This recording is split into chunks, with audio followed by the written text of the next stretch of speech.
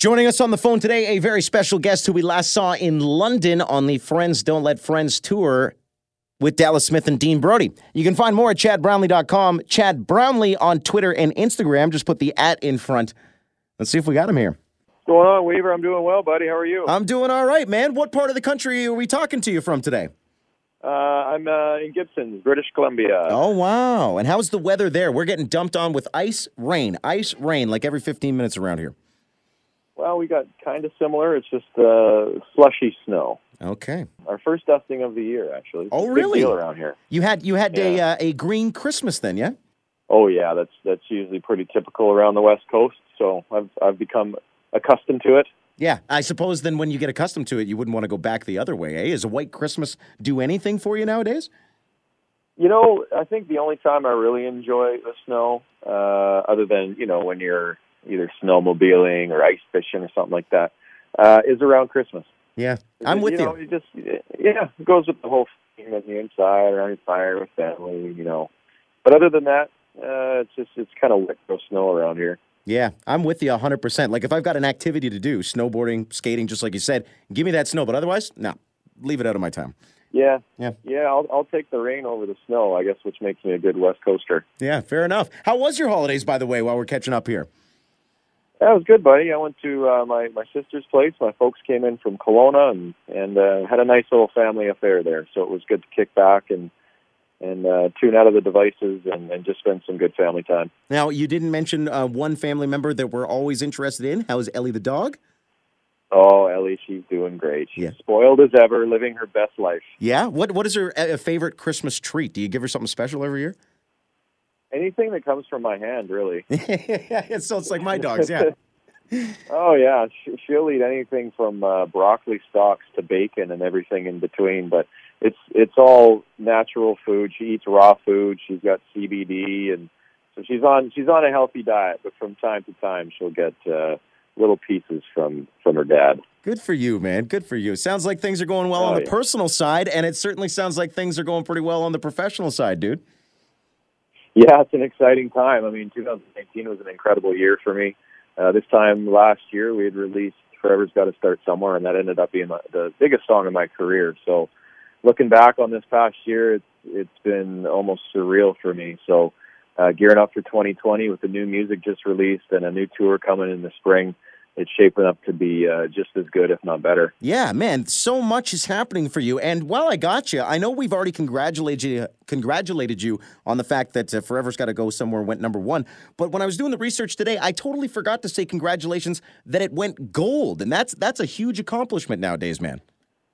Yeah, thanks, man. It's always nice when you hear that. It just is a sign that your music is resonating and people are enjoying it. So I really, at the end of the day, I'm beyond grateful to be able to do this as a career. And I've got a fan base that is confident in my music and has been supporting me over the last decade, which is crazy to hear. 5 records and 20-something singles. So it's been an incredible journey, and I hope this isn't even the halfway point in my career. Well, I'd have to say you're on a bit of a roll. The last one, The Way You Roll, was your 3rd in a row, top 5 at Canadian Country Radio, so there's another feather in the cap. And both songs we just talked about are on the new deluxe version of Back in the Game that you're putting out to fans, man. So why decide to make this thing a little bigger this time around?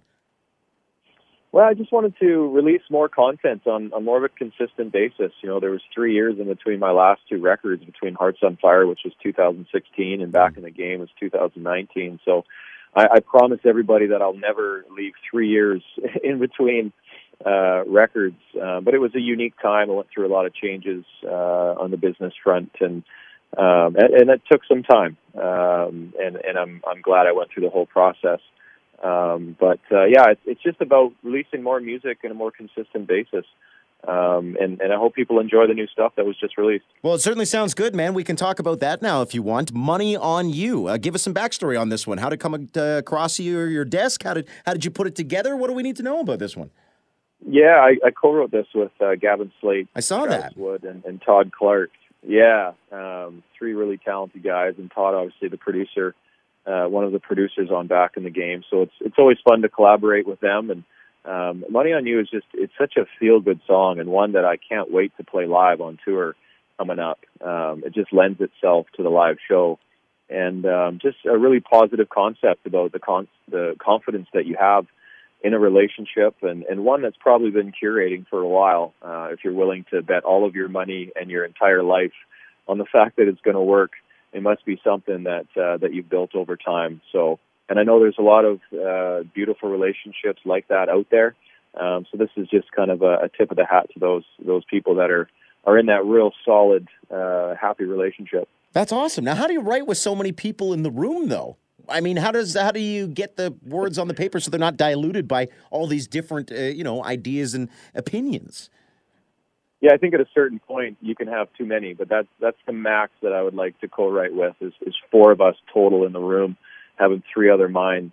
Generally, it's 3 writers total, so yourself and 2 others, which tends to be a really good fit. I've written with just 1 other person. I've written by myself. So it's all its own thing, and to have someone else's opinion actually can help the creative process along and helps to unlock maybe some ideas that were laying dormant in your own mind that otherwise would have just kind of stayed there. So I really enjoy it. It's a fun process, and by the end of the day, when you can look back on it and have a song that everybody's confident in, it's a feeling like no other, and I really, really enjoy the process. All right, well, I'll tell you what, there's another feeling that's like no other, and that's getting up on stage in front of thousands of people, and that's what you're planning to do. And shout out to you for choosing London's Budweiser Gardens to kick things off, man. Forever's Got to Start Somewhere tour, March 25th. We can't wait. Oh, I can't wait either. The last time I was there with Dean in Dallas, the reception I got from everybody in London was absolutely exceptional. I could feel the love. So I'm beyond stoked to be able to kick this thing off in London. We're going to do it in style. I love this so much that you've chosen to come back so soon, because you famously had 2 or 3 songs on that last tour, and we just got a little taste. And as soon as I was ready to keep singing along, you had to leave. So it's like, okay, now we get the full set from Chad. So it'll be a little bit more breathing room for you up there this year. Absolutely. It was so bittersweet to go up there and sing just 2 songs. Obviously to be up there even for a few seconds is unbelievable. But it's going to feel so much better to, like you said, spread the wings and get a full show out for people. And I'm working hard putting this together, and it's going to be something that people haven't seen yet. I can't wait, man. I know I was hitting you up last time for my single Smoke in the Rain. Is there any chance that's going to make it in this time around, since you've got a few extra songs? Oh yeah, there's a real good chance. That seems to be a staple, and I think if I didn't play that, I'd upset a lot of people, including yourself. And I don't want that. I value our friendship, so I don't want to put that on the rocks. I feel like you and I do get along well, so yeah, don't go messing around with me there, buddy. That's all I'm saying. I won't. All right. I got my money on you, Weaver. I got my money on you. Yeah, that's how we do that. So, hey, really quickly here, since we're talking about this tour, how'd you get Lauren Elena and Jade Eagleson with you? Is that a management thing, or did you just call up your friends and be like, hey, you want to hit the road? Yeah, we just threatened their lives, really. And if they didn't do it, then they're in serious trouble. No. Come on.